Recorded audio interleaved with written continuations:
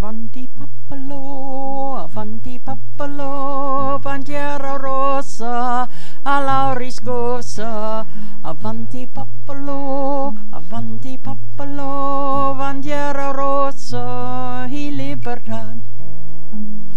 Bandiera rossa trionfarà, bandiera rossa trionfarà, bandiera rossa trionfarà, viva l'anarchismo e libertà.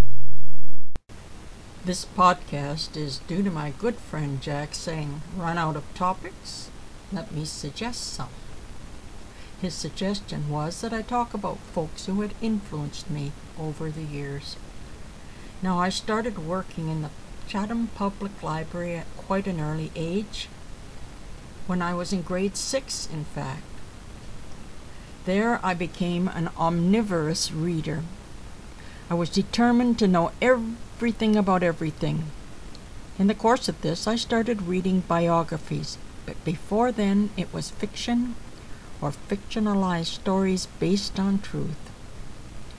Ernest Thompson Seton was a naturalist who wrote books suitable for children. His book, Two Little Savages, had a profound influence on me. It was about 3 boys, one sickly, one a farmer's son, and one a little redneck, and how they worked together to learn Indian ways and build teepees and do all sorts of interesting things in the bush, guided in part by an actual frontiersman. Thus, I really got into natural history and woodcraft and ended up joining the Girl Guides, that's Scouts in the United States.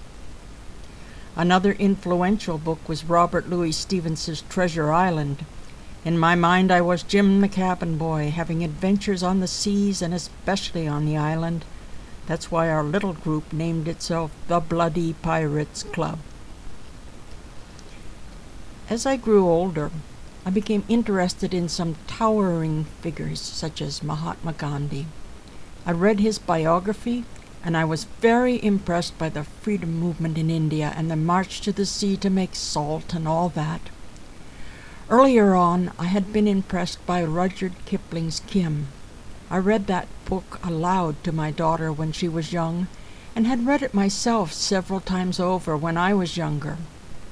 This was not the Disney version, but a tale of a Caucasian child raised as a native in the Indian Raj. He meets a holy Tibetan Lama and becomes a spy as well. It was quite a tale. My daughter became a Tibetan Buddhist nun, and I think reading the book aloud to her at an impressionable age may well have influenced her decision to take vows. On the flag of India there is a spinning wheel, and that is because Gandhi preached making one's own clothes instead of buying European-style garments manufactured in Britain from Indian raw materials. He also respected the work of the hands. I took this as a very great lesson that I should always be making something with my hands, that this was a worthy thing to do. As a result of this, and also from the influence of my mother, who was a great sewer and potter and painter and craftsperson, I always have some kind of needlework in my hands, whether it be cross-stitch, garment sewing, cloth doll-making, knitting, crochet, beading.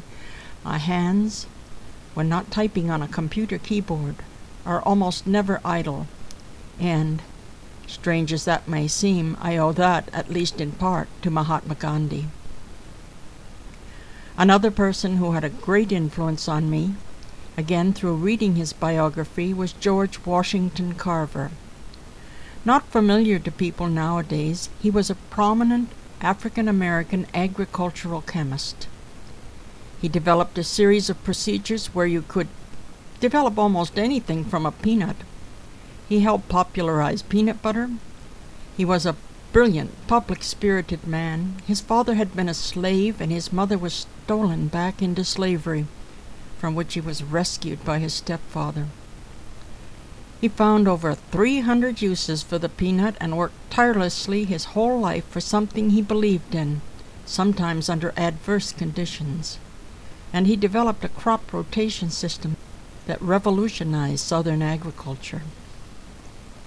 I'll add one more to this trio of folks who influenced me, and the third one will be Peter Kropotkin. Peter Kropotkin, sometimes known as Prince Pete, was born to a noble Russian family. He became an anarchist.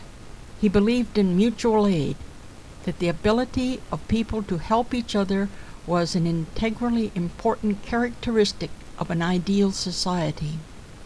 His views, which I obtained from his book titled Mutual Aid, had a great influence on how in later years I worked with groups. In the passage of time, I ended up working for the Canadian government, where I was considered to be an unusual employee because I put the good of the whole office, the group, above my own little cell or silo. I worked for everybody, and over time this affected the whole office, partially because of communication. I became a natural bridge, became separate groups in the office. Books and people have legs. They carry over to you and take you through your life and help make you what you are. This is Sonia Brock, podcasting from Toronto, Ontario, Canada. I can be reached on the web at www.soniabrock.com. That's SoniaBrock.com.